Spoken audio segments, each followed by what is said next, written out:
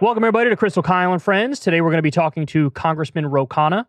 And when I say talking, I mean partly talking and maybe debating a little bit. A little un poquito. We got to get into it a little bit with them. Yeah, no, but I'm looking forward to it. It should be fun. But before we even jump into it, of course, shameless plug time, everybody. Do me a big favor. Shoot on over to Substack. Link is in the video description box below. And make sure you sign up. If you pay $5 a month, you get the video of every interview and you get it a day early. You know, you're going to want to see this one, so definitely do that. And for everybody else, you can still go to Substack and sign up for free, and you get the audio version of every interview, and you get it a day later, usually on Saturdays. Remember, we don't talk to any advertisers ever. We build it through small dollar donations, so we truly appreciate any help you guys could give. Now, having said that, there's a story regarding Ilhan Omar that just dropped that I thought was very interesting. Tell everybody about that. Yeah, so this is kind of fascinating. So the Israeli president, Isaac Herzog, he is coming over to give an address to a joint session of Congress. And she has said, Congresswoman Ilhan Omar has said, there is no way in hell that she will attend that address next week. She announced this in a statement on Twitter. She criticized the Israeli president over the country's human rights violations and for representing, quote, the most right-wing government in Israel's history, which is just factually accurate. She also accused Israel's government of essentially putting a nail in the coffin of peace and a two-state solution with Palestine. I would say that is also factually accurate. I sort of forgot that this isn't the first time she's boycotted an address. She also boycotted the Modi's address to Congress recently. So she is sort of planting a flag saying, listen, this country has way too many problems, way too many human rights abuses. They won't even let me in the country. So hell no, I am not going to this address. So do you like it? Yes, I do. I mean, I just think at this point, the piece to me about the idea of a two-state solution, this is a farce. I mean, they don't even pretend in Israel anymore that this is a feasible possibility. They just keep on building out illegal settlements. And the Biden administration, they'll put out some like incredibly mild veiled criticism, but they're not planning on doing anything to change the situation. So, it's the very least that you can do in terms of an act of protest to say, I'm not going to stand by and listen to this individual. Yeah, and the reality is, in the U.S. political establishment, our top allies get sucked off. Israel gets sucked off relentlessly. Mm-hmm. India gets sucked off relentlessly. Saudi Arabia gets sucked off relentlessly. There's a little bit of a deviation on that in the media front, which is good.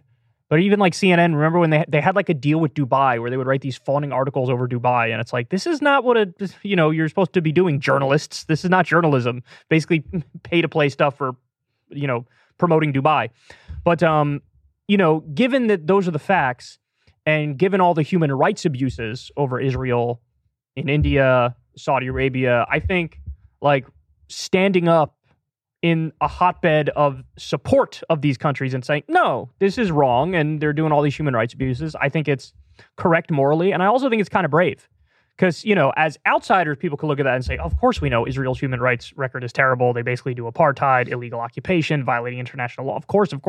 Yeah. But in that area, in Washington, D.C., in the belly of the beast, in the swamp, if you say that, what do? They castigate you and call you an anti-Semite immediately. That's what they did with Ilhan Omar. Yes. What did they? She said it's all about the Benjamins, talking about the Israel lobby, AIPAC. Mm-hmm. You want to know why I said that? Because it is all about the Benjamins with every lobbying group.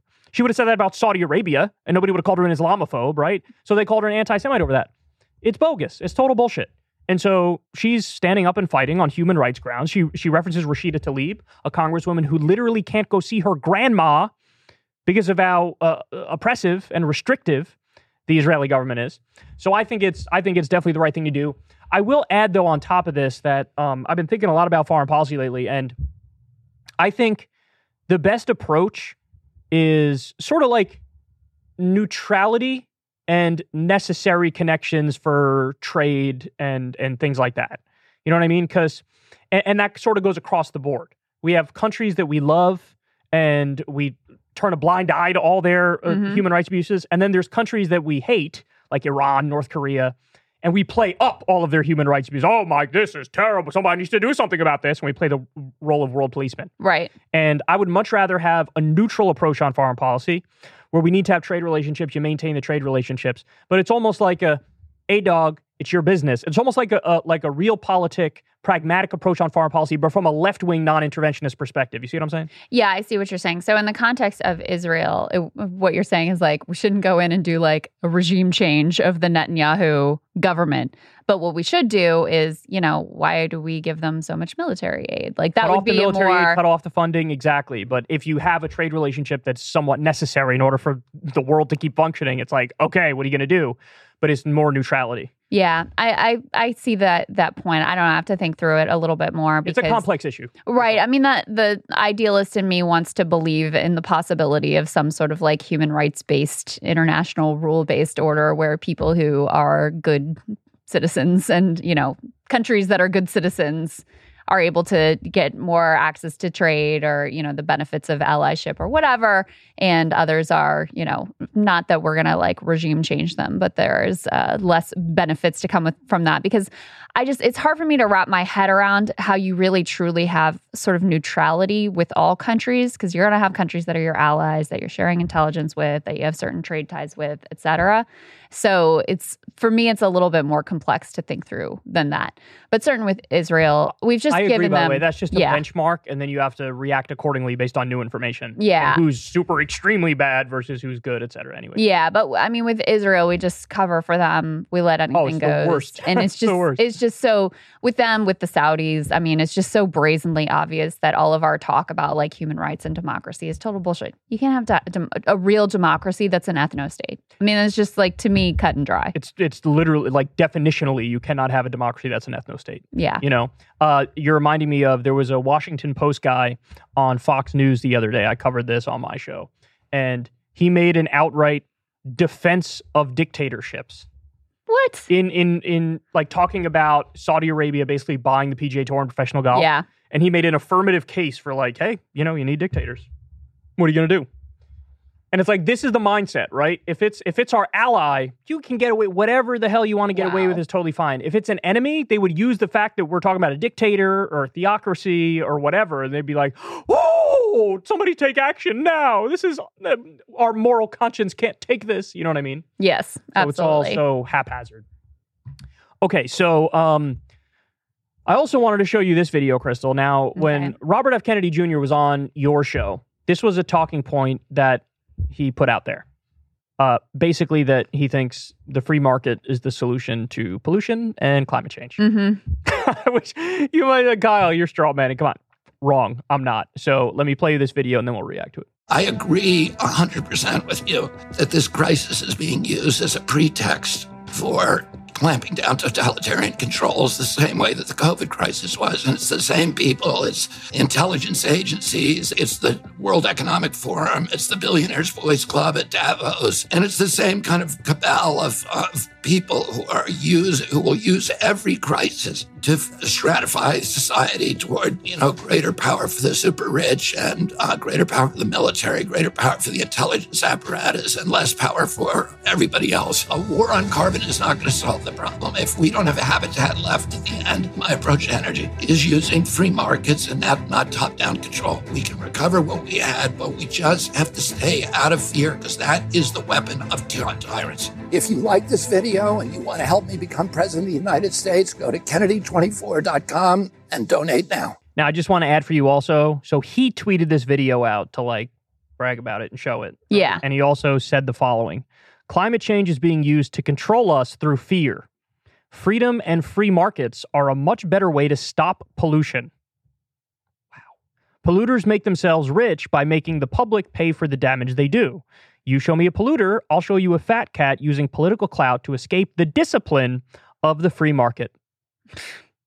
Okay, I'll let you take your stab at this first. Obviously, I have a lot to say about it. There's so much here that drives me crazy. First of all, one of my big irritations is this right-wing conspiracy that the World Economic Forum wants to do anything about climate change. I mean, they want to do nothing. They want to keep the status quo is what they want to do. The Billionaires Boys Club is very devoted to maintaining the status quo. Correct. This gets into the whole ESG debate which is for people who, haven't drank deeply of these waters. It stands for environmental, social governance. And the whole critique from like Vivek Ramaswamy and these other people is how dare these companies support any values other than just the bottom line, as if these companies actually care about doing anything other than virtue signaling on climate change. It's 100% greenwashing. There's tons of research and studies that show the companies that embraced ESG are actually worse on these goals. So that's one piece, is like this idea that the Davos set gives a single solitary fuck about climate change is ridiculous and completely like anti-factual. So that's number one. Number two, this idea of like, okay, control and totalitarianism, and they're using a crisis to control us. And you shouldn't be afraid. It's like, well, tell that to the people who just had their homes swept away in New England. What they shouldn't be afraid of, the people who are having their, their lives threatened by unbelievable hurricanes, or, facing drought and 120 degrees in the Southwest. It is a legitimate crisis. We need to take action. There is a democracy failure because the public actually wants to take action, and our politicians, who are bought off by the Davos set, don't want to because they like the status quo. And so, just to cut you off for a second, is any government action to address climate change a totalitarian overreach by definition? So any government action it falls seems in like this? That's what it sounds like, right? That's what it sounds like he's saying. It certainly seems like it. So, I just don't even... this goes back to some of the like right-wing freakouts over like gas stoves or whatever, and it's like, oh, totalitarian, and it starts with this. Even the RFK leans very much into the COVID lockdowns and the things that happened there. And the fear-mongering from the right about that was like, oh, we're going to go into endless lockdown and that's going to be it. Like, obviously that didn't happen, right? And so anyway, I remember when people were saying Biden's going to bring back the lockdowns. Right. It was like he never even considered it. No, exactly. Right. So much of this just drives me crazy. And then finally, using free markets to deal with climate change. And this was the same thing that he told us on the show. I asked him, do you see climate change as an existential threat? And he said, yes, but I'm not going to talk about it on the campaign trail because I think it's divisive, basically. And then we should use free markets to solve. No, this is the exact definition of a problem that free markets are not going to solve. Why? Because you have a societal goal here of not going down the path of continued climate hellscape that is at odds with the profit-making motive for lots of companies that are very, very powerful. So this is like the definition of a problem that the free market is never going to solve. Okay, I'm going to say what I said the first time I covered a similar comment he made here. He literally doesn't know what externalities are. He does not know what an economic externality is. It's like an unintended consequence of a capitalist system or a free market. So the classic example people talk about is, remember there was that company by the Hudson River, this is way back, 50, 60, 70, something like that. And they were polluting the Hudson River because it was cheaper for them to just dump their toxic waste into the Hudson River. And that's what you call an externality. And so that's what the free market gave us, them doing that. It took the government stepping in after new regulation to say, you're not allowed to dispose of that like that. Right. You need to spend the extra money to dispose of this in a way that's safe, that's not going to fucking poison people. Is he unaware of that? Because he keeps bringing up pollution and climate change that like, well, the free market's going to fix it. Like that is, nothing could be further from the truth. The free market is the problem. Well, so if I was to steelman his position, because he says this thing about like, you show me a polluter and I'll show you someone who's imposing costs that they're not paying for or something like that. I could see where maybe what he's talking about there is like externalities and we need to price that into the system and that would reflect a true free market. Read to me the tweet that he says. He says this thing about like, you show me a polluter and... Freedom and free markets are a much better way to stop pollution. And then he says, polluters make themselves rich by making the public pay for the damage they do.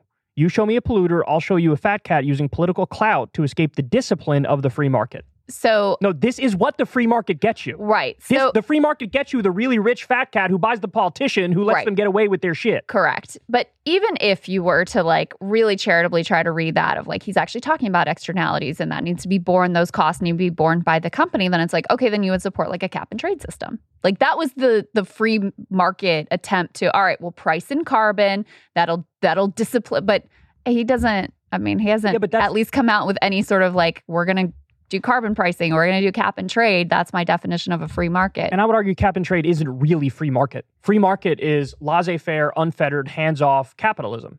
That's what it is. And when you have that, this is why when we had this during the Industrial Revolution, there were tenement houses, there was child labor, there was extreme pollution. Like this is the result of that system. You can't just redefine it and say now free market means not that. No, that's what it means. Well, this is the evolution of climate denialism on the right, which is, okay, the science is too and people are just experiencing the impact of climate change so directly in their lives all the time with extreme weather that we can't really deny that it's like, we can't really say it's not real anymore. So instead, we're going to throw up all sorts of objections just to doing anything about it. Whether it's the World Economic Forum conspiracy, which again, the conspiracy of the World Economic Forum, as we've said 100 times, it's all out in the open. The conspiracy is protection racket. That's what it is. And they want to make money. And guess what? Like undercutting the oil and gas industry is not good for them. Requiring them to green their operation, reduce carbon footprint, whatever. That is not good for their bottom line. So they have no interest in any of that. But yeah, I mean, the new mode is we're going to acknowledge that climate change is real because we look too stupid if we don't do that. But then we're going to come up with all sorts of reasons why we can't actually do anything about it or why we shouldn't do anything about it. And it seems to me like he fits perfectly on that new mode of what is effectively has the same impact ultimately of climate denialism. Final points on this. He says a war on carbon is not going to solve the problem. I would say almost definitionally, yes. Yeah, well. that is exactly what you have to do. Now, you might not like that. It might feel, oh my God, this is big change. So it feels kind of scary to do this. We've never fully transitioned to solar and wind and geothermal and nuclear. So it seems like a big endeavor. It is a big endeavor. But you need to actually get off of carbon if you want to be serious about fighting back against climate change. And then the final thing is, he says, fear is the weapon of tyrants. The reason why I hate comments like, first of all, it sounds like some shit you hear on a fucking fortune cookie. Second of all, is it never the right response to be fearful? Right. What about World War II? What about when Hitler started taking shit over in Europe?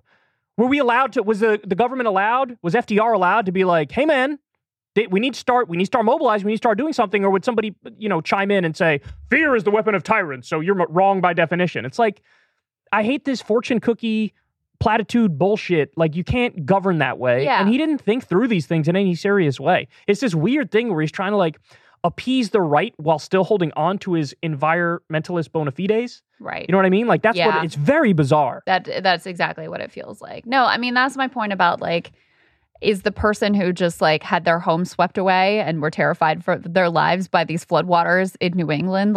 Is it okay for them to be a little bit afraid about that? We should be afraid of what's happening to the planet. We should be afraid of the way that these crises are going to impact us. And we should use that fear to spur some action to actually deal with the problem that the free market is not going to take care of. I think they just need more free market, Crystal. So get your head right. He needs to run for, I don't know what, I mean, his ideology is it's all over the place. It's scattered. Yes. All right. So we had to discuss this. I was astonished by this, and I don't expect much of Mike Pence. But Mike Pence came out and said he supports banning abortion even for non-viable pregnancies. So in other words, if it looks like, there's a fatal defect in the fetus or whatever, it's still well, you got to give it a shot. This is his position. So I want to read you this in CNN. Former Vice President Mike Pence said abortion should be banned when pregnancy is not viable, according to the Associated Press. Quote, I'm pro-life. I don't apologize for it, Pence told the AP in a recent interview. I just have heard so many stories over the years of courageous women and families who were told that their unborn child would not go to term or would not survive, and then they had a healthy pregnancy and a healthy delivery. Wow. Yeah. So look, I don't know what the statistics are. If I had to guess, I would say that in the overwhelming majority of cases, if a doctor tells you this fetus is not viable, the fetus isn't viable, And so effectively what he would be doing is forcing many women to have a stillbirth. It's literally, it's monstrous. That's got to be incredibly traumatizing, right? Like super traumatizing. I can't imagine.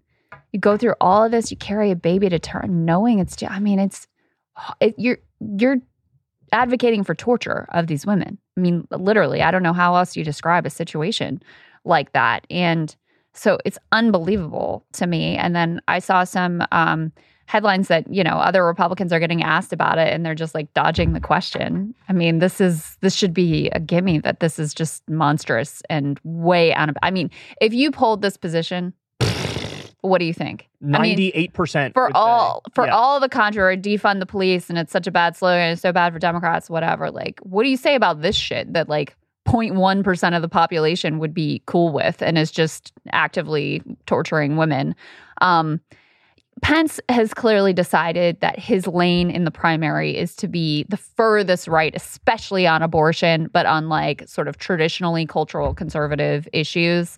He's looking at Iowa, which has a big evangelical population and they're well organized, whatever. And, and this is where his politics have always been. But this is particularly grotesque. I don't understand why people feel the need to like have this purity race and this like, I'm gonna take the maximalist position race. It's really weird, especially when you talk about the issue of abortion. So like, I watched a debate the other day where somebody was arguing literally the moment of conception is from then on, it's a wrap.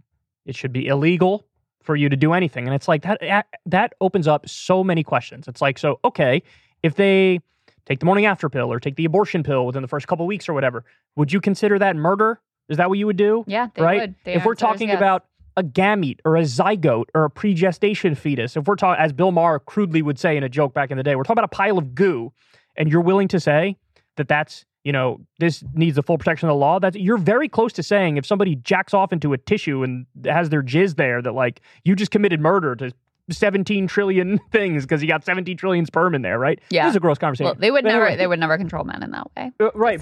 But you get the point, right? Yes. It's like, what is with this? Because I think any reasonable person, when talking about the issue of abortion, you have to think it through seriously. And if you think it through seriously, I think you could dismiss the position pretty quickly that like the moment of conception is when there's a third person in the room.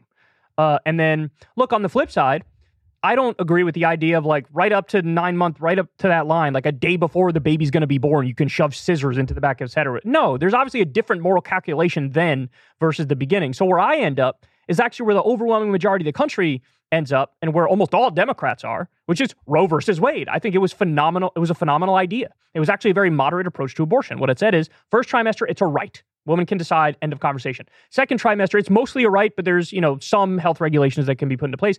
Third trimester, if states so choose, they can ban like late-term abortion. That's where it was. And I think that was a reasonable line. And, smarter people than me have the conversation all the time. What is the actual line? Is it, fetal heartbeat? Is it the consciousness being developed? Is it viability of the fetus where it can survive on its own? Is it pain? Like, where's the line? Like, it's a very actually interesting philosophical and moral and ethical conversation. Yeah. But where we end up is with people like Mike Pence saying, I'm going to force you to have a stillbirth. Like, really? This is how off in the wilderness we are? And you got these Republican states trying to ban it from 6 weeks? A lot of people don't even know they're fucking pregnant at 6 weeks. Yeah. And this is where we are? That's psychotic stuff. Yeah, it really is. And, it's stuff like this that we're about to talk to Congressman Ro Khanna about Joe Biden and what he might do in a second term and whatever. It's stuff like this that makes it so Biden could just be like, I won't do that. You know, like I'm not going to bring Roe versus Wade back. I'm not going to codify rights to an abortion. I'm not going to get rid of the filibuster to do any of that. But I just am not going to do that crazy ass shit that Mike Pence says that he is dedicated to. And a lot of other Republicans have very extreme positions. I'm just not going to do that. And for a lot of people, I'll be like, well, that's good enough, I guess. And if Mike Pence thinks this is going to help me, even in the primary, wrong. You got another thing coming. If he thinks it's going to help me in a general, I mean, you got another thing coming. I think it might help him get from 6% to 8% in a primary. You think so? That's funny. I don't even think that. Yeah, I do, because I mean, there is a small part of the GOP base that is very well organized, that is very committed on this issue, and that has broken with Trump on, him trying to moderate some of the language. So, yeah, I think it could get him, from 6 to 8% if he stakes out the position of like, I'm the biggest psycho on abortion. Yeah, it's fine. That's about it. I just respectfully disagree. I think you make a good point. I just disagree. I think that these people, first of all, Trump is the vibes guy, and a lot of these people just go based off vibes, even though they act like they don't. That's the first point. Second point is, if you want somebody who's more anti-abortion, who's actually more viable, you go DeSantis, who's at 23% instead of 6%. Yeah. You know, so I just feel like he's trying, but this, I don't think it's going to work at all. DeSantis is less viable every day. So I mean, he's been going down, but Mike Pence, really, he's human oatmeal. You think Mike Pence is more viable than Ron DeSantis? No, but I mean, I don't think any of them are viable at this point. I kind of agree with you. I mean, unless Trump is literally behind bars, and even then, it's a coin flip. Yeah, the Murdochs are now like I covered that. Abandoning. I talked about that. They're abandoning shit. They're like, maybe Tim Scott. Okay, but I have to ask you this now because so my first thought when I saw that is, oh my God, are they going to do the 2016 thing all over again? Where they were like, we're going to go Jeb Bush, and then it was like, okay, he didn't work. We're going to go Marco Rubio. Okay, that didn't work. Let's try Kasich for 2.5 seconds. That doesn't work. Fine, Ted Cruz, and that didn't work either. Are they going to do the same thing? Are they going to now jump from DeSantis to Nikki Haley to Tim Scott to Mike Pence, and they're going to because that is not going to work. The only person who had any chance was Ron DeSantis, and it needed to be one-on-one versus Trump, and you need a unified conservative media apparatus to hammer away being pro-DeSantis and anti-Trump, and that obviously didn't come to fruition. Yeah, but no, that's what they're going to do. I mean, at least the reporting is like now they're taking a hard look at Tim Scott. Oh! Yeah, but then also, you'll like this one. It says in there that Rupert Murdoch would still like Glenn Youngkin to get in the race. Real Trump slayers there. I mean, listen, with DeSantis, I just don't think he ever had the it factor to be able to knock off the king, which is Trump. You know, I don't know that I don't know who would have been the right person to rally behind. But vibes, man. It's clear to me that at this point that he was never that right person, even if they did all those right things from the beginning. Trump is such a showman, and he's so charismatic, and he's kind of funny. He's hilarious. And like his aura just fills the room, whether you like him or dislike him, right? And like, I'll give DeSantis that I just think he's better numbers-wise than all the other Republicans. I mean, however bad DeSantis is, and people make fun of him for being an introvert and being kind of awkward, all that is true. Yeah. But the other guys are worse. Every other candidate is worse, except maybe Vivek Ramaswamy, but he's got weird, arrogant vibes that don't land. You know what I mean? Yeah, Vivek, agreed. I mean, I actually think in terms of talent, I think Chris Christie is the most talented. Oh, I forgot about Christie. Yeah, no, I agree. He is better. He's above the most DeSantis talented in terms of talking. But he's so at odds with the GOP base that one was never going to work out. But, I mean, I don't see anyone else who, on just like a sheer political talent, putting ideology aside, really has what it takes that they could have rallied around. But to your point, like, I literally don't think anybody has it. Doug Burgum? Burgumentum, baby. He said if you donate $1 to his campaign, he'll give you $20. So we're now doing like Ponzi schemes as we're running for president. Yes, the Burgum Bros are doing Ponzi schemes. Oh my God. I love it. We were trying to interview, over on Breaking Points, we're trying to interview all of these people. We have like Asa Hutchinson. I hear you're going to talk to Ada. Yeah. Who we called Ada for certain reasons. That's what Trump said. I still don't know why he did that. For certain reasons. He was talking about Asa Hutchinson. He goes, we don't call him Asa. We call him Ada. I actually want to get him to react to that clip. Oh, yes. And see what he says. Oh, my God. Because, I mean, the whole point of Trump is like, these people are not even at 1%. Why are they even running? Which is a fair question to put to him. And so I'm thinking we get him to respond to that clip. Here's going to be Asa's response. Sir, my name is Asa, not Ada. Mm-hmm. Just wanted to fact check you on that, please. I appreciate him coming in. We'll see how he does and what he has to say. Take it at face value. Listen, I'm a Burgum stan. I really want to interview him. We put in a request for him. We put in a request for Chris. I really want to talk to Chris Christie. Our 15-year-old is now weirdly like become a Chris Christie fan. Christie's a very good communicator. She says he's a body positivity king. I forgot I wanted to cover a Christie clip with you. It was the one where he's talking to Piers Morgan about trans stuff. And it's super interesting because he goes from like, he like lists off 2 or 3 very conservative positions he has on trans issues. But then randomly on the 4th one, he has like a super lefty position on it. It was amazing. It was like, a biological man is somebody born a biological man, and that's the end of the conversation. Biological woman is somebody born a biological woman, and that's the end of the conversation. That's how I view it. Yeah. And then Piers Morgan was like, okay, well, what if it's like an 8-year-old or a 10-year-old or a 12-year-old, and they're on like hormones or what's the other one? Puberty blockers. And Christie was like, well, that's totally up to the parents and the individual. I was like, yeah. Wait, what? I thought you were going to hit him with the hard right thing again. Well, yeah, I haven't seen that interview. I saw him talking about these issues in maybe a PBS interview. I don't know. Ella, our daughter, sends me all this stuff now about Chris Christie. Christie fan club. That's so amazing. Funny. Yeah, it's like half ironic, but anyway, whatever. But it seems like he's trying to do what some, like Joe Biden does on abortion, which is saying, I personally think this is wrong. Personally, in my family, like we wouldn't get an abortion, but I don't think it should be up to the state. I think it should be up to the individual families. It seems to me like that's the line he's trying to walk. Yeah, on but like trans issues. It seemed to me, based on what he said, that he wouldn't even call a trans person by their preferred pronouns, which to me is like the easiest thing. Even a lot of hardcore conservatives will be I just feel like that's so dickish. What's that? I feel it's so dickish. Well, I'll tell you why. Like that. Well, he answered like that because the way it was like presented to him was like, you know, he went to that corner of a man is a man and a woman is a woman, and that's how I view it. And it may have been related to a sports conversation too, where he was like, Piers I'm Morgan's not going to big allow on the sports shit. Piers Morgan will not. He is such a fucking wave rider, that guy, man. Whatever issue's hot, he's like, I need to surf the wave. I need to surf the wave. And he just fucking virtue signals all day to his audience. Anyway, that was sort of randomly bitter and out of nowhere. But Chris Christie, it was very interesting. The like 2 or 3 right-wing positions that hit him with the left-wing position. And Piers pushed him on it too. Like, seriously, a 10-year-old, like puberty blockers, hormones. And he was like, listen, I'm against big government. It's none of the business of the government to get involved in that situation. We talk about parents' rights when it comes to schools. I believe in parents' rights when it comes to schools. I also believe in it for stuff like this. That's consistent. Yeah. So anyway, interesting guy. Yeah, very much so. Anyway, we have another politician we want to talk to this morning. Congressman Ro Khanna coming in studio. Let's get to it. Congressman Ro Khanna, thank you so much for joining us. We appreciate it. Great to be on. So a bunch of stuff we want to talk to you about. First of all, on the student debt front, I found it very interesting. You've been leading the charge now, basically trying to prod Biden to take a maximalist approach. And I must say, I have been pleasantly surprised with how he's gone about this. I mean, obviously I would have preferred him totally wiping out the student loan debt, which I think he has the authority to do. He didn't, but his plan was still more than I expected from him. Then he appealed the cases. The Supreme Court striked it down. And, you know, myself and many others were screaming, if the Supreme Court strikes it down, you better do the Higher Education Act of 1965 in order to, you know, try a different avenue to reduce this student loan debt. And to my pleasant surprise, he did do that. Now, there's a couple like asterisks in the conversation, and he actually hasn't gone the full maximalist approach. Can you explain where he's fallen short and what your advice to him is on it? Well, the biggest thing is we can't have people start repaying their loans come September, and we can't have the interest start accruing come September. So he said that he's going to invoke the Higher Education Act, but the loan payments resume, and he's not going to refer them to a credit agency.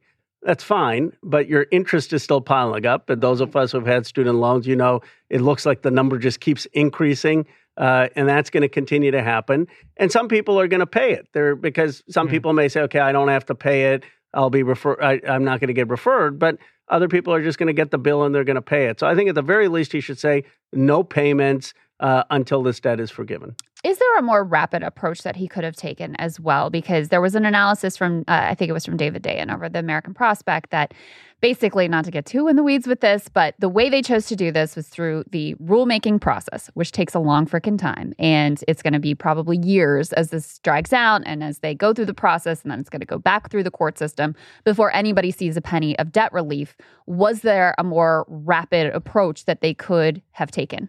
They could have done it through administrative order and not through the rulemaking process. One of the things they could have done in the HEROES Act is they could have just zeroed out after the president announced the forgiveness and not waited on the court. So then if the court came and struck it down, then it would be actually recovering money from students that was already canceled. Oh. And they could have been more assertive in canceling it because it's harder than to collect on something that's already been canceled. So, you know, obviously a Bernie Sanders would have approached this or an Elizabeth Warren differently. Yeah. They would have been more assertive. I agree with you that Biden has done more than we expected. But I think this is a key moment because he's got to fight. I keynoted the Young Democrats for America, and I said it's hard to be young in America in 2023. Look at student debt. And people, before I could even say cancel it, they started yelling, cancel it, cancel it.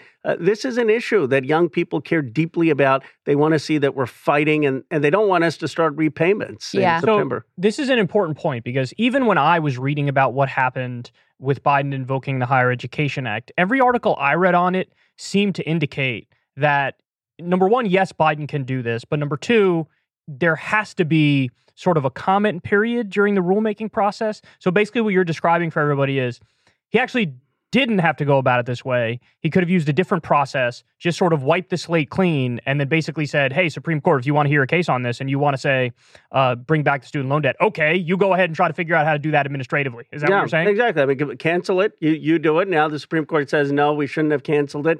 Now you have to figure out how do you collect back what you've already canceled. That's a much harder thing administratively to do. And so that could have been one avenue under the HEROES Act, certainly. Now, with the Higher Education Act, he could have gone through the administrative process instead of the rule process. But the biggest thing, I think, is this repayment. Mm-hmm. You can't have young people start to repay loans in September or see their interest start to accumulate when they haven't seen that for years. So I do want to ask you, this might sound slightly conspiratorial, and this is actually not a theory I personally buy, because like I said, I think Biden has done more on this than I ever expected of him to do on this issue of student loan debt relief.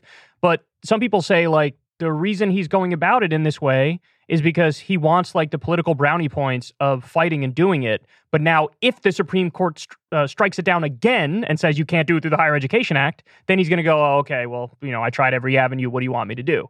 Do you buy that theory? Do you think that it's more for the political view of it, or does he actually want to get it done and he's just going about it a clunky way? I think he wants to get it done because right now he's getting hit from both sides. The folks who don't like the student loan relief are upset that he's doing it. And then the students are upset that they're not getting the relief. That's true, yeah. So if you're going to do it, you want to get the actual relief. So I think at this point, he wants to do it. But there's this clouded judgment in the administration of some folks who somehow think that this is elitism to be providing loans and that it's against the working class. Let me just be clear. The people who are taking out the loans aren't rich kids. They're the working class kids, the middle class kids. I was son of middle class parents. I took out a lot of loans, over $150,000. I've done well. My kids probably aren't going to have to do it, right? I mean, so let's be clear about who's taking out these loans. And that's, I think, the problem with the rhetoric is it's somehow gotten painted as against the working class, where it's anything but that. Let me just lay out the cynic's case on this a little more fully. I mean, part of why, I think the whole reason why Biden even was forced into canceling any debt was because pressure that was put on him through the Bernie campaign and the Elizabeth Warren campaign, where everybody else had their debt cancellation plans, and he felt like he had to say something on the campaign trail.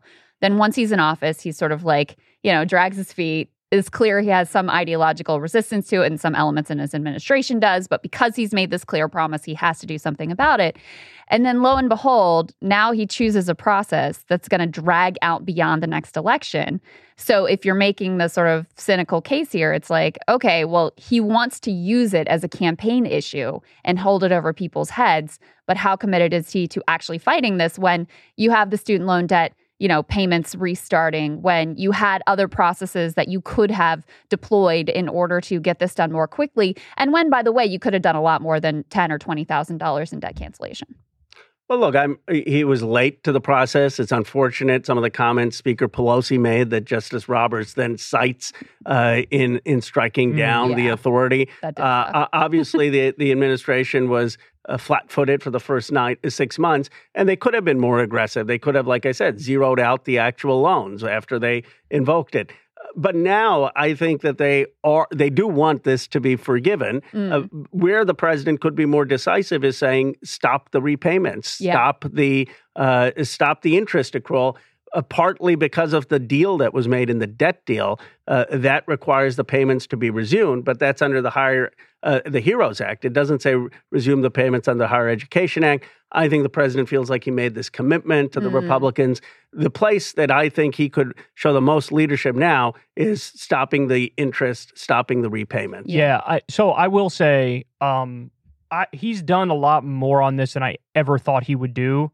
So I do find the argument that, like, well, he doesn't really want it done a little conspiratorial and wrong, because if that was the case, I don't think he would have done the multiple appeals in the cases when he lost the cases. And I don't think he would have invoked the Higher Education Act. And I also think he realizes that his approval rating among young people was 60% when he announced this. And then it dropped all the way to 30% when like, you know, the court's decisions were coming in saying we're going to reverse this. Yeah, which is why I don't care why he does it as long as he does it. As long as he does it. I'm more inclined towards the conspiratorial view, because that's why they want to keep this going as an active issue through the next election, because it is really potent. Yeah, but would you really appeal this many times, and would you really do the Higher Education Act if you didn't want to get it done? Like, at what point do we have to take things at face value? Like, take yes for an answer. He's trying to get it done. He's just going about it in a way which is true to his institutionalist roots. Now, I wish he wasn't as institutionalist as he was. Yeah. But clearly the like, oh, let's wait for the courts. Let's, we'll let the the interest start accruing. I think that's just because he's an institutionalist. Let me ask you about the student debt repayments. I was looking at the numbers this morning. The average payment, just the average, is like $400 a month. I think it was $393 a month. That's a lot of money. Yeah. We're at a time where we just got some decent economic news this week in terms of inflation is cooling. Wages have actually outpaced inflation for like the first time in decades. That's all good stuff. But at the same time, we have record-breaking amounts of personal debt that is held by Americans. You have almost $1 trillion in credit card debt. That also is a record. And now you're piling on top of that, people having to restart these payments. How much of an economic impact do you think that restarting of payments could have? Well, it's a bad economics, especially in the face of Jerome Powell continually increasing interest rates, which I also think is a mistake, but the president doesn't have control over what Powell does. But you have Powell trying to slow the economy, and now you're going to tell people, young people, okay, don't spend this money on groceries, don't spend it on going out to eat, don't spend it on your daily needs, repay the loans. You're taking money out of the economy, and if you believe that there's any risk of a recession, this is only going to aggravate it. And so one of the things we don't know is what percent of people actually will repay their loans. But if that starts to be a significant number, then you're taking money out of the economy, and it could slow down the economy. So we wanted to ask you about cluster bombs, because I know you're taking the lead on this issue. This is something that apparently President Biden said he struggled with making a decision as to whether or not to send cluster bombs to Ukraine. He's now making the argument we sort of ran out of other kinds of artillery, so we're leaning on the cluster bombs in like an interim period. Cluster bombs are, of course, banned by 123 countries. It's also illegal under U.S. law, not only international law, even though we didn't sign some of the international treaties on cluster bombs. You showed me a fact that it has a 97% civilian death rate when it's been used previously. That's at least what one study showed. Yeah, so tell everybody what you're doing when it comes to cluster bombs. Well, I am supporting Sarah Jacobs' amendment to ban them. I mean, here's what I don't understand. I was on earlier on Breaking Points. We've got almost $1 trillion defense budget. How is it that you can have that much of a defense budget and not have artillery? Right. I mean, we've had artillery for the last 100 years or something. This is not some, like, if you have a defense budget, you'd think the first thing you have is guns and bullets. Of course. Yeah. And we don't have bullets. I believe the president is frustrated, but the frustration should be, the first question we should be asking is, why don't we have enough conventional artillery when we're giving defense contractors almost $1 trillion, over 50% of the budget? Where's this money going? Where's it going, to your point? It's going into massive defense contracts. It's going into overseas bases that are for the Cold War. It's going into legacy industries that are not actually relevant to the modern security needs. I mean, you would think it doesn't take someone with a military background to think, have enough bullets if you want to prepare for a war. So that's the first issue. The second issue is that having cluster bombs go there is going to hurt not just potentially Russians, but Ukrainian lives. I mean, when these the battlefield, unfortunately, is in Ukraine, and if you have these cluster bombs, a lot of them detonate after the fact, years after the fact. We know they could hurt civilians. We know that they often kill kids. We know that they when they explode, they're not targeted because they have massive other explosions, and this is going to mean more people losing their life. So what I would say is, why aren't we? We're a year into this. If you come to Congress to say fund more artillery, right, or go to partners to say we need more artillery, you would probably get that in Congress. Why are you coming a year into it with this idea of cluster bombs. Yeah. And I mean, just to spell it out a little bit more for people, I mean, Russia has used cluster bombs in this war, which is horrific. The reason why so many nations have signed on to these international treaties banning their use, and the reason why even the UK, which has been very hawkish in the Ukrainian conflict, why they've said we think that this is a mistake, is because it scatters all of these mini grenades around, and some percentage of them don't detonate right away because they have to impact a hard surface and whatever. If they hit softer ground, mud, etc., they don't necessarily detonate. And then frequently you have children who find them, pick them up, hands get blown off, get killed in a lot of instances. So that's why they're so atrocious. I mean, what does this do in terms of our moral standing vis-a-vis this war? Well, look, I still think that Ukraine has the moral high ground for one simple reason, that Russia invaded them. I mean, this is Ukraine's territory. But what it does is it gives Russia and others a talking point to try to draw a false moral equivalence, saying, well, this is just a territorial dispute, as Russia puts it. I disagree with that, but it gives them sort of propaganda points. Now you say, well, why does that matter? The propaganda is not going to matter in the United States. No, it's not going to matter in most of Europe. No, but there's a rest of the world. There's Africa, there's Asia, there's India, there's China, and we know that the opinion there hasn't been as clear cut as it's been in the West. So why are we giving Russia a talking point which allows other countries to say, okay, we're going to keep purchasing from Russia. We don't have a stake in being on Ukraine's side. I think that's where the problem is. And the other thing I'm not convinced yet is how much this is actually going to be decisive on a counteroffensive.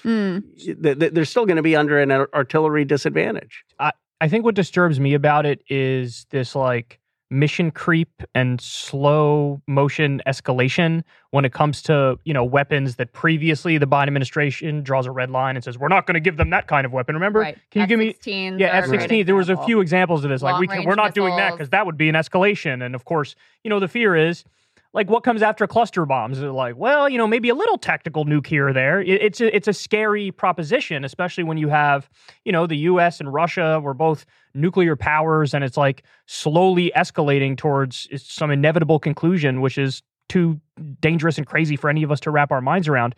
Does that worry you too? And, I agree with your assessment that Ukraine was illegally and offensively invaded by a country that they didn't attack. End of conversation. I get that.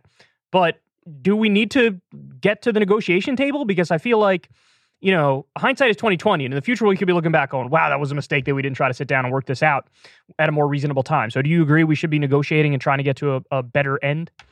Well, I've stood by the progressive letter, which basically said have lines of communication.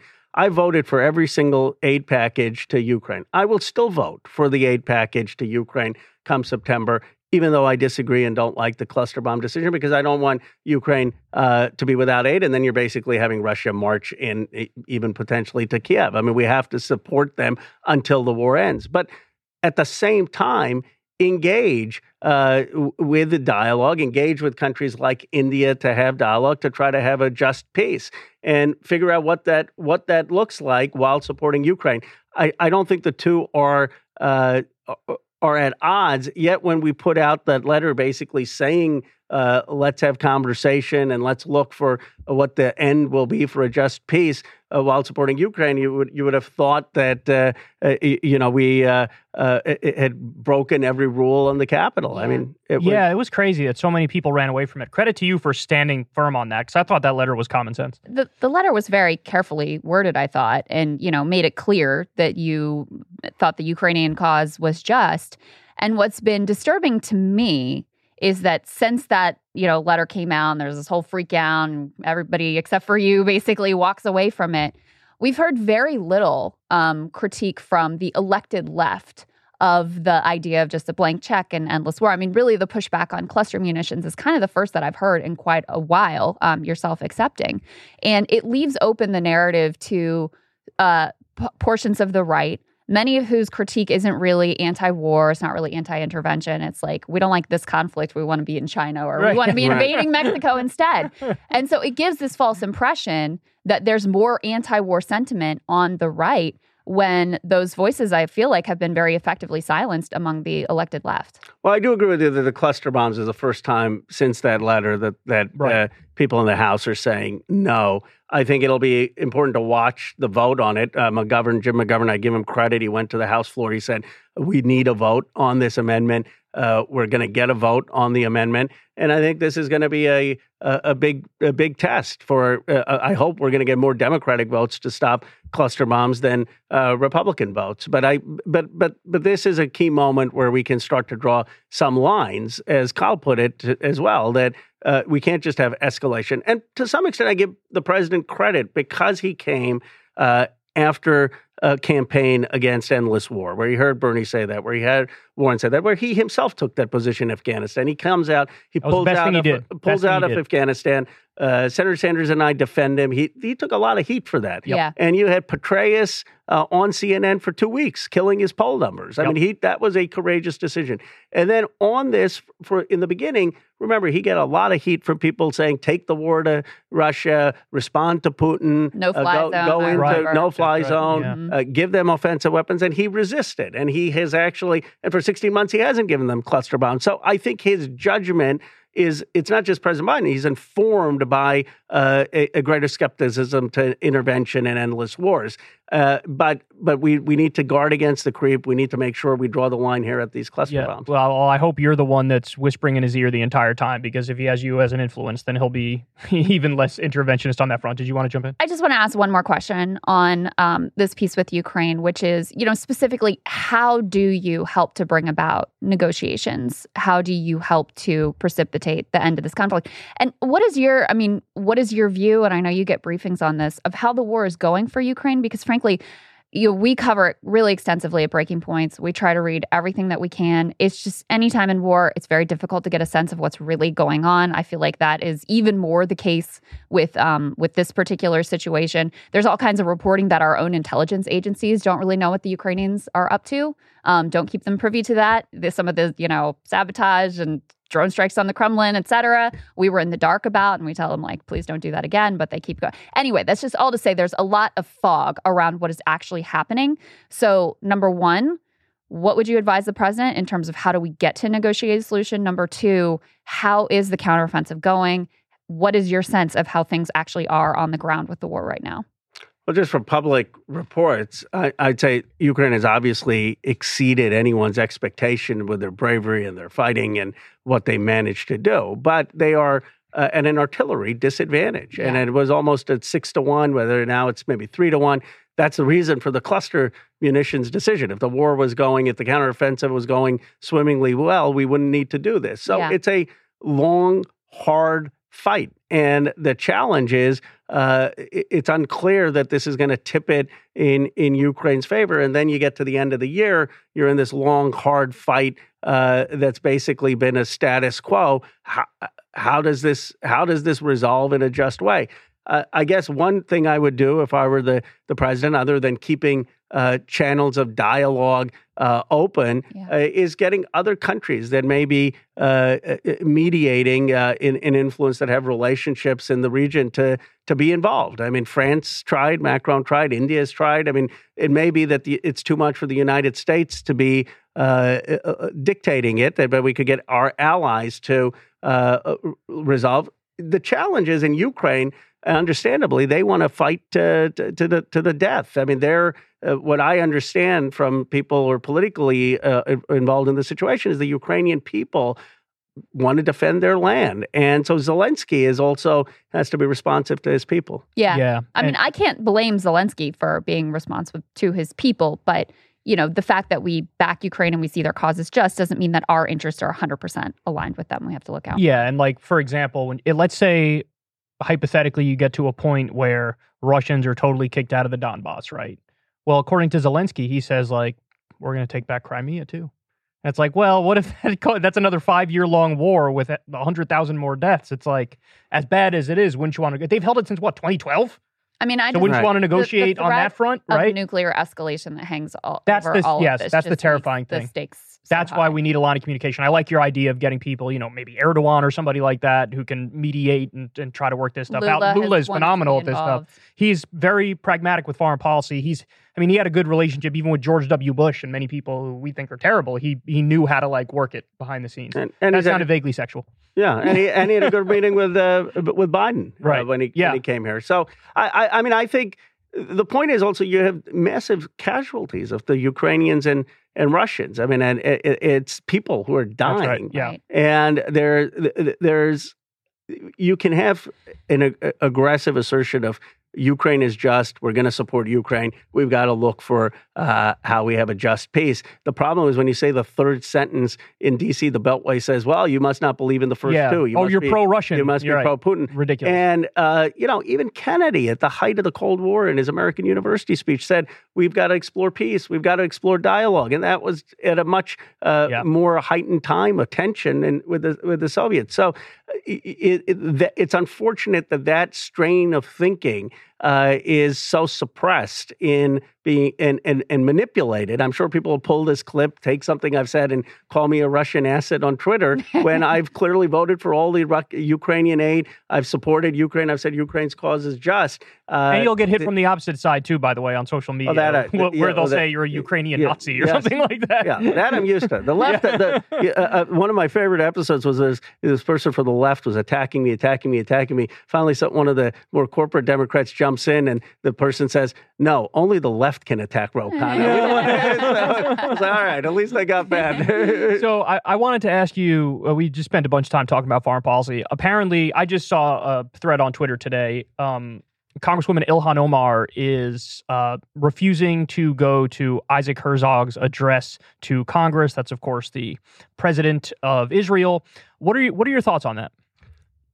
Well, I respectfully disagree on that. I mean, look, I met President Herzog when I was there with Barbara Lee and Speaker Pelosi. He's more on the left in terms of his political ideology. He's more in the Shimon Peres tradition. He's not from the extreme Netanyahu party. Now, my view is no new settlements, lift the embargo on Gaza, have more enforcement so settlers aren't doing damage in villages. And I've been clear on a two-state solution.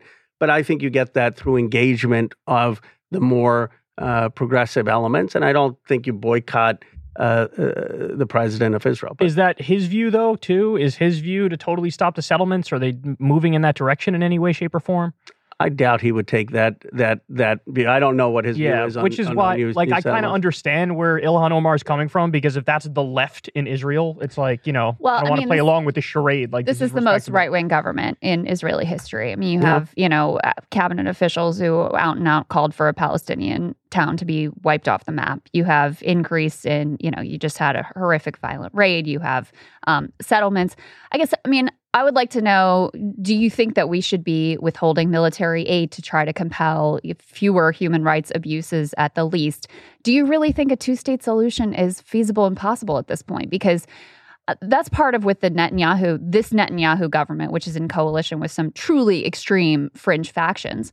It's almost like they don't even pretend anymore that a two-state solution is a goal. And as the settlements encroach further and further, it just becomes impossible to see how that could ever be a realistic outcome.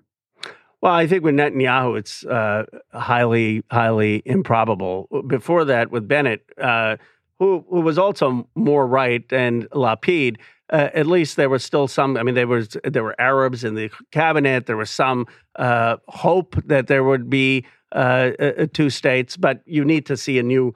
For there to be two states, you have to have partners on both sides. But I still think that has to be the aspiration. I mean, the settlements in many of the places are illegal under international law, and those settlements will have to be part of a negotiated process to have two states. I don't think it's impossible to get there.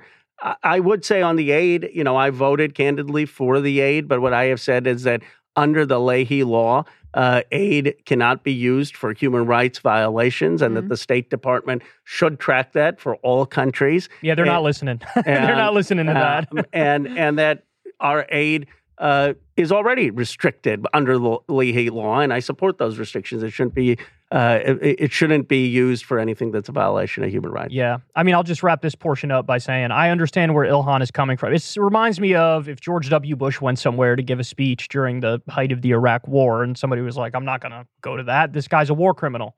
I totally understand that perspective when it comes to the Israeli government because they're some of the most brazen with their human rights abuses, with their apartheid system. And, they also have Rashida Tlaib also can't go visit her grandma because of how restrictive this government is. And Ilhan she cited that. I think, banned completely from the country. Which I've spoken out against. Freedom and democracy, but you can't come here because you criticize us. It's laughable. I've spoken. There are two things I will say. One is that, and I think I was on CNN years ago when this happened, saying any American citizen should be, especially a member of Congress, should be able to go to Israel and defend their right to do so. But the other thing is, you can have a passionate disagreement with Congresswoman Tlaib or Congresswoman Omar, but some of the attacks that they have faced for voicing what they view as their public policy perspective are targeting them because of their faith, targeting them because they're women of color, and smearing them as anti-Semites, which is a big one I've seen. And that I think is unfortunate, and it's not going to get a stronger U.S.-Israel relationship, or it's not going to endear young progressives. I've said the challenge is, how do you have a two-state solution recognizing Israel as an ally in Palestinian rights, and people maybe to the left or the right, but certainly we've got to stop smearing folks who you disagree with, beat them on the arguments, to argue the merits with them. Yeah, and the thing she was called an anti-Semite for was saying that, talking about AIPAC, the Israel lobby, saying it's all about the Benjamins, a thing she would say about the Saudi Arabian lobby too, but nobody would call her an Islamophobe if she pointed that out. So anyway, that's one of the things that triggers me. And I don't agree with her comments. I just don't. I agree with did you want to ask a question? Yeah. So one thing I'm curious about is, what is your view of the left movement at this point? And, and I get into asking you more about Biden and your support of him, et cetera. But, it feels like post Bernie, there's been a lot of disillusion at the national level in terms of like any sort of cohesive left movement. There's very little, I think you're one of the few that almost consistently voices any sort of dissent from the Biden administration, when the idea was, okay, we're going to elect the squad. We're going to get these people in there. They're going to fight against Democratic leadership. They're going to make it clear there's a contrast between them and, the Pelosi corporate wing of the party. So what's happening with that project? Well, I would say the left has been stronger than ever in my lifetime. And I'll say a couple points. We just had a progressive caucus meeting. Bernie Sanders came. He said when he started the progressive caucus, there were 5 members. You got about 100 members there. And all of them almost have signed on to Medicare for all, to a commitment on free college. Now, you could say we haven't achieved it, but we're shifting where the median of the Democratic Party is. And where's the fight, though? I don't see the fight. On paper, they're for it, but nobody's fighting for it. And let me say, I think shifting the median of where the Democratic voter is, yes, but I mean, healthcare isn't an active topic.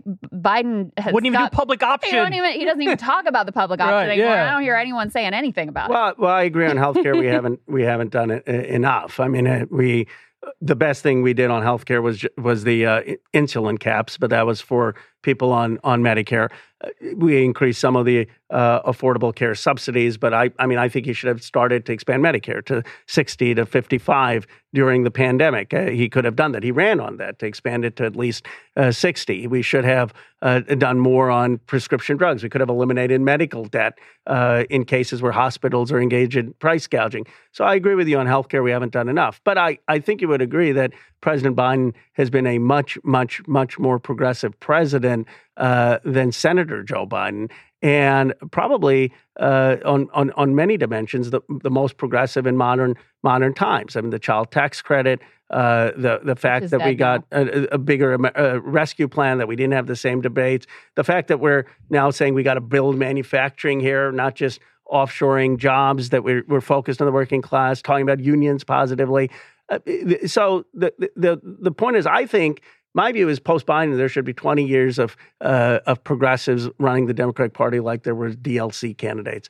But we've got to build to that, and we're not going to get there I think the left, I'm all for criticism. I come on these shows. I know I'm going to disagree with Kyle on some things on Israel. I'm going to disagree. We appreciate that, by the way. And I think that's healthy. I don't think you should have sort of a left ecosystem of the media, which is just lionizing the left. On the other hand, there is so much cannibalization of us attacking each other. I was like, let's just get some power first. I mean, let's just get someone, there's got to be some building. And we're much closer than people realize. So can I just say, here's where the frustration comes from.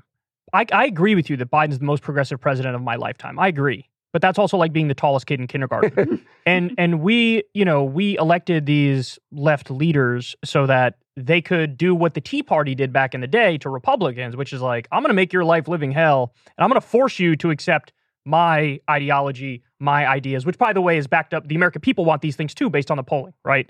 And so one of the things that's evidence of, and why many people are frustrated, is that, so in the race right now, you have Cornel West, who's running third-party approach. Now, I have criticism of third-party approach. I think you need to get rid of first-past-the-post voting and do ranked choice voting in order to make that viable. But Cornel West is running, who's a historic lefty intellectual.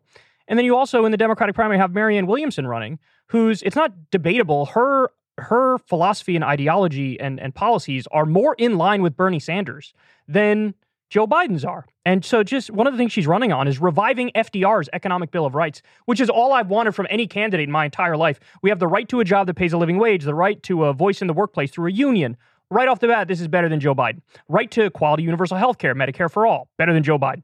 Right to a cost-free higher education, better than Joe Biden. Right to affordable good housing, better than Joe Biden. And I could go on here pointing out the areas where Marianne's philosophy agrees more with yours than Joe Biden's does. And I think the frustration is, once people get in that house, once people get in the club, it's like, okay, we're going to close the ranks and we're going to basically play defense for our leader, Joe Biden. And look, I've taken heat for being too pro-Joe Biden when I give him credit on doing things that are good, like pulling out of Afghanistan, right? But you need to see more of that fight from the left-wing Congress people, because we need to know somebody's representing us and our views. I mean, I haven't heard the word Medicare for all said by anybody in Congress in, a year now? So your thoughts? Well, we're still talking about Medicare for all. I mean, maybe the question is, how do we get more progress than just talking about it in floor speeches and tweets? But there are places where we fought the administration on student loans. I mean, that was a place. We fought on climate. I mean, the IRA, the fact that they had so many climate investments was because progressives said that's the one place that's non-negotiable. And with the American Rescue Plan, the progressives had a lot of our priorities in that plan. But look, I'm one of the few people, I've said nice things about Marianne Williamson, and I've gone on her podcast. I've said that she should be welcomed into having ideas, and if she moves the platform to be more progressive, consistent with voters, good for her. And I never criticize her. People say, well, why aren't you endorsing her? Because I think there's more that goes into being an effective president of the United States than just having a more sympathetic ideological alignment on Medicare for all. I mean, I think it does matter if you've had elective office. It doesn't have to be a lot of elective office, but some elective office. I do think it matters. But his experience is bad. Come on. He voted for the Iraq War. He voted for NAFTA. He did the crime bill. His experience is actually bad. I would do a strike against him because, like you said, he was way more conservative as a senator than he is progressive as a president.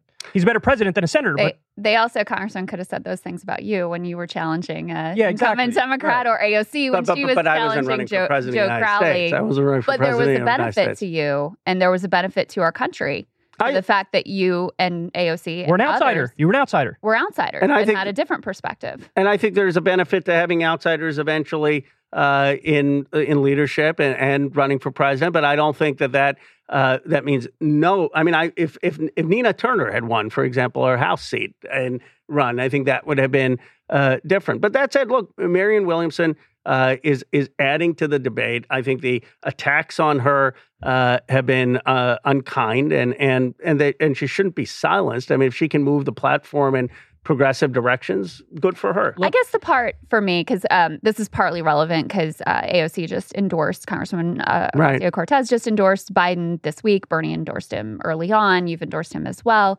It's like, we're not naive.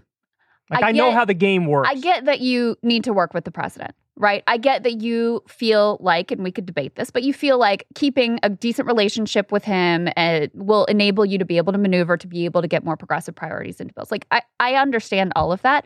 I just don't know why any of you had to endorse anyone. Like, why not just... Yeah, if you stayed out, I would have respected that a lot, because that's a wink and a nod to the left. Like, do your thing. Let's see how far this goes. I mean, you would actually, if you did that, you would be much more in line with the Democratic base, not the left-wing, weird online, whatever. Overwhelming majority of Democrats are like, we actually want options. We actually want a primary. We're actually concerned about the president for a variety of reasons running for office again. So why insert yourself? Why not just stay out, let the process play out, and maybe call for debates, because that would be good for democracy and consistent with a lot of Democratic Party rhetoric about how pro-democracy we are. So why the need to actually actively jump in for a man that you have a lot of ideological differences with and have been courageous in criticizing at times?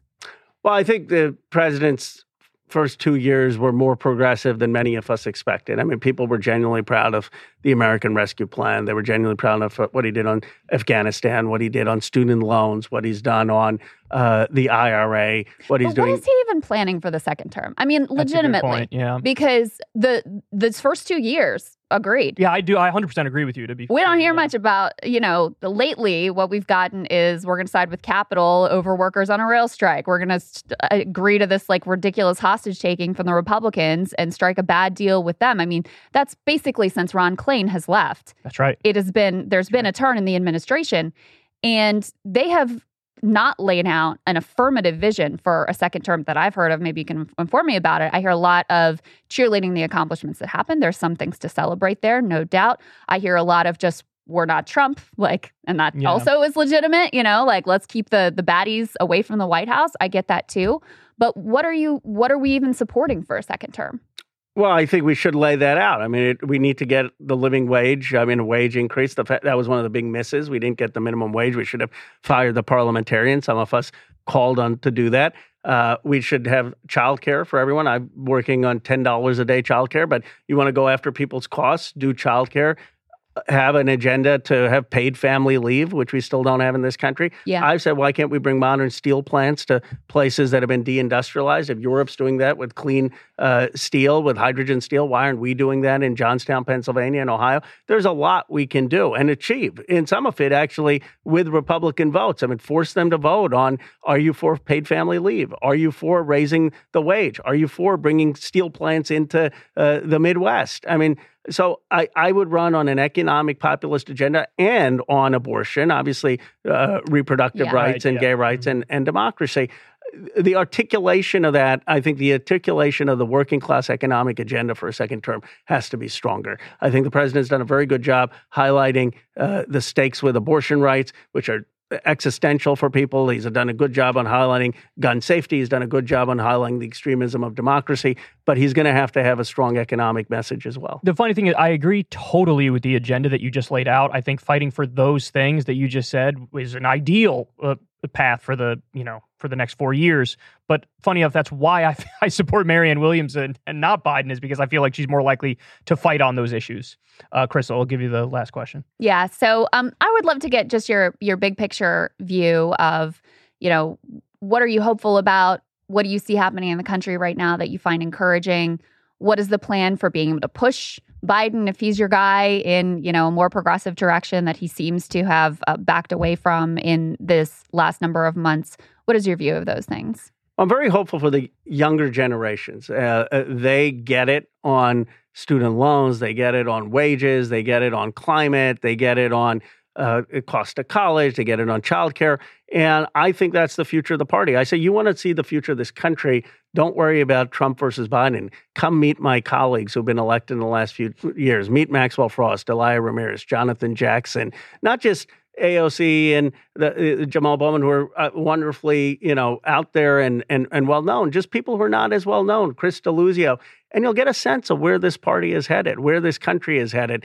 And I would just say to progressives two things. Don't forget how close Bernie Sanders came to being president of the United States. He won Iowa, he won New Hampshire, he won Nevada. And had he done a little better in South Carolina and had everyone not dropped, he would have been the nominee. And I think there's sort of an amnesia. People want the progressives to forget how much of a base we have. So keep fighting. Let's make this president as successful as we can. And then from 28 to to 48, let's have 20 years of a progressive movement. This country is only going to go, if we keep fighting, we're only making more and more gains. And sometimes that's what I find. There's so much doomerism or negativity on the left that I say you don't realize how close you are. Nelson Mandela used to say it always seems impossible until it's done, and people often stop short of victory right before they're about to achieve it.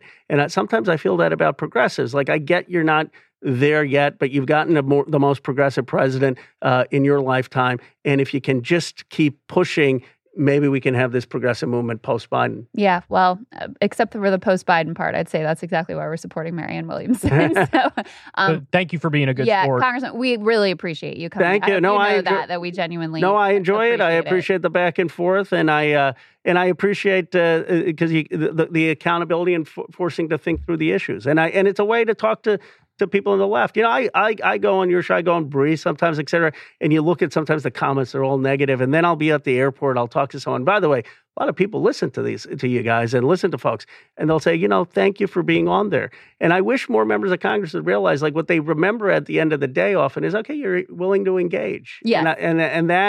And you're transparent. Like, I don't go and say something to you that I won't go say on Fox News. And I think those two things are what's going to build trust with the progressive movement. Totally. And I would love for you to encourage any of your colleagues to come on with us. We'll ask tough questions. It's our job, but we also, I hope you feel like, are fair. And good luck moving forward on the cluster bomb issue. Keep us updated there. We're 100% with you. Yeah. Appreciate it. Great Thank to see you, Congressman. Thank Good. you.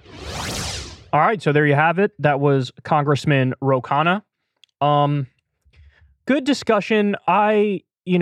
The point that you were making that I jumped in on as well, which is like, I get it. Like, I get the way politics works. I'm not an idiot. Human relationships are human relationships, and you have to keep a line of communication, and you want to influence the president, and you want him to take you seriously. Like, I understand all of that. Yeah. So it is a complicated picture, but if they just stayed out, like, that would have been the wink and the nod to the left, like, yeah, I'm kind of with Marianne. You know what I mean? Yes. But they refuse to even do that. And I think the thing that annoys me is, it's like backing Biden. I don't think anything positive actually comes of it. Like, I don't think he's more willing to listen to the left because of that.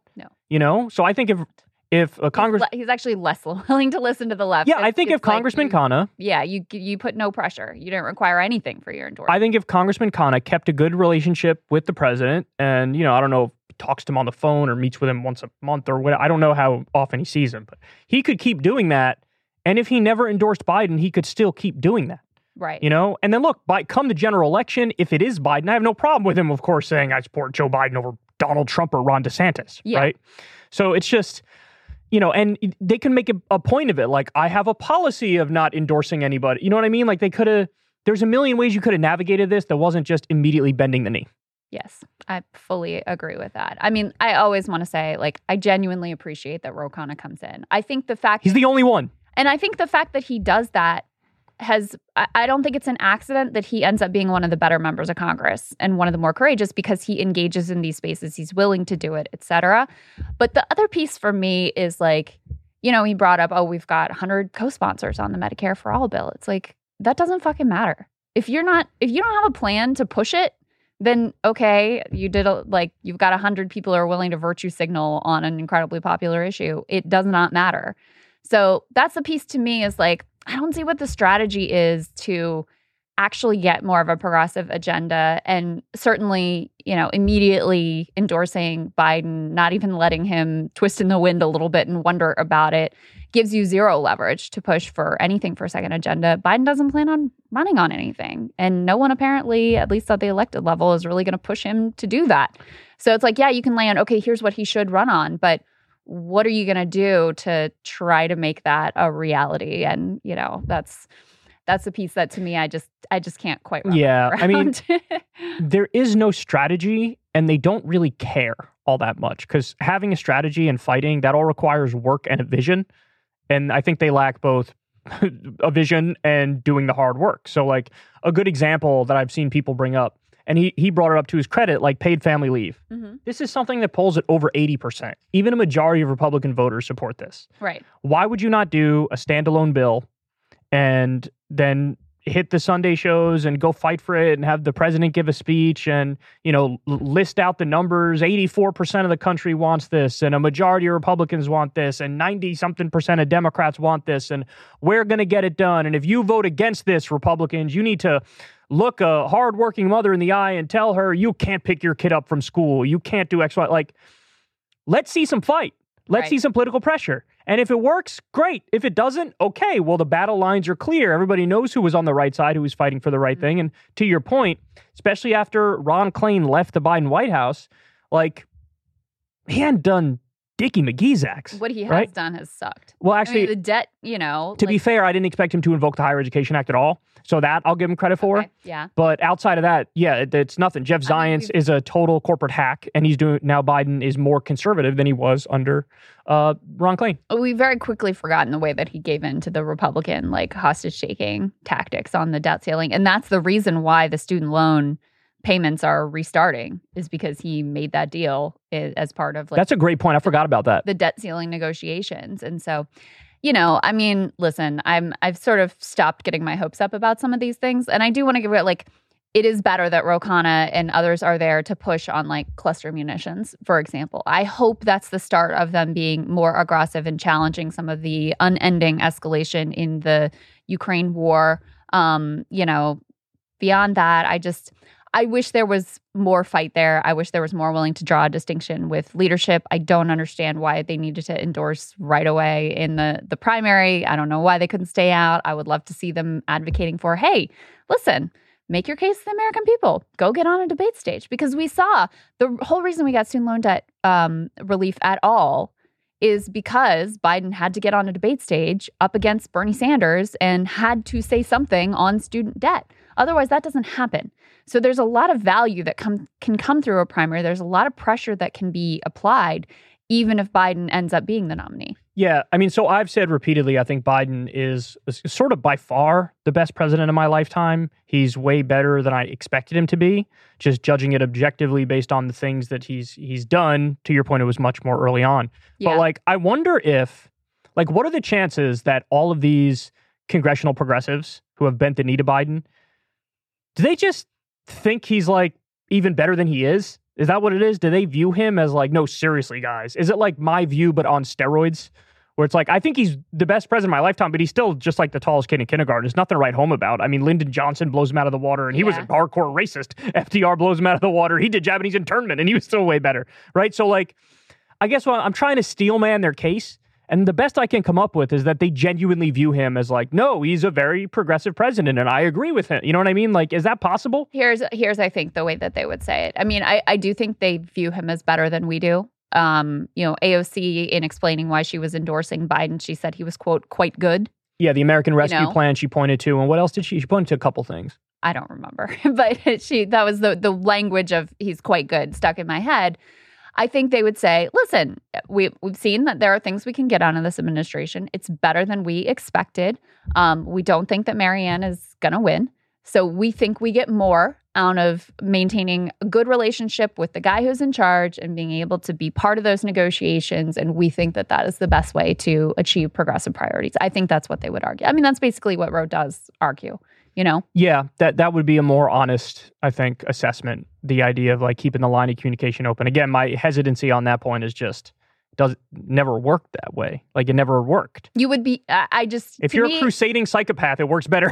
To me, it's really clear. Yes, if you're a crusading psychopath, it works better. But even just in the context of a primary, if you don't force this guy to have to run on anything or answer what do you expect you're going to get? Yeah, right. We know what we're going to get. Nothing. He's already running on nothing. Yeah. We know the nothing that we will get.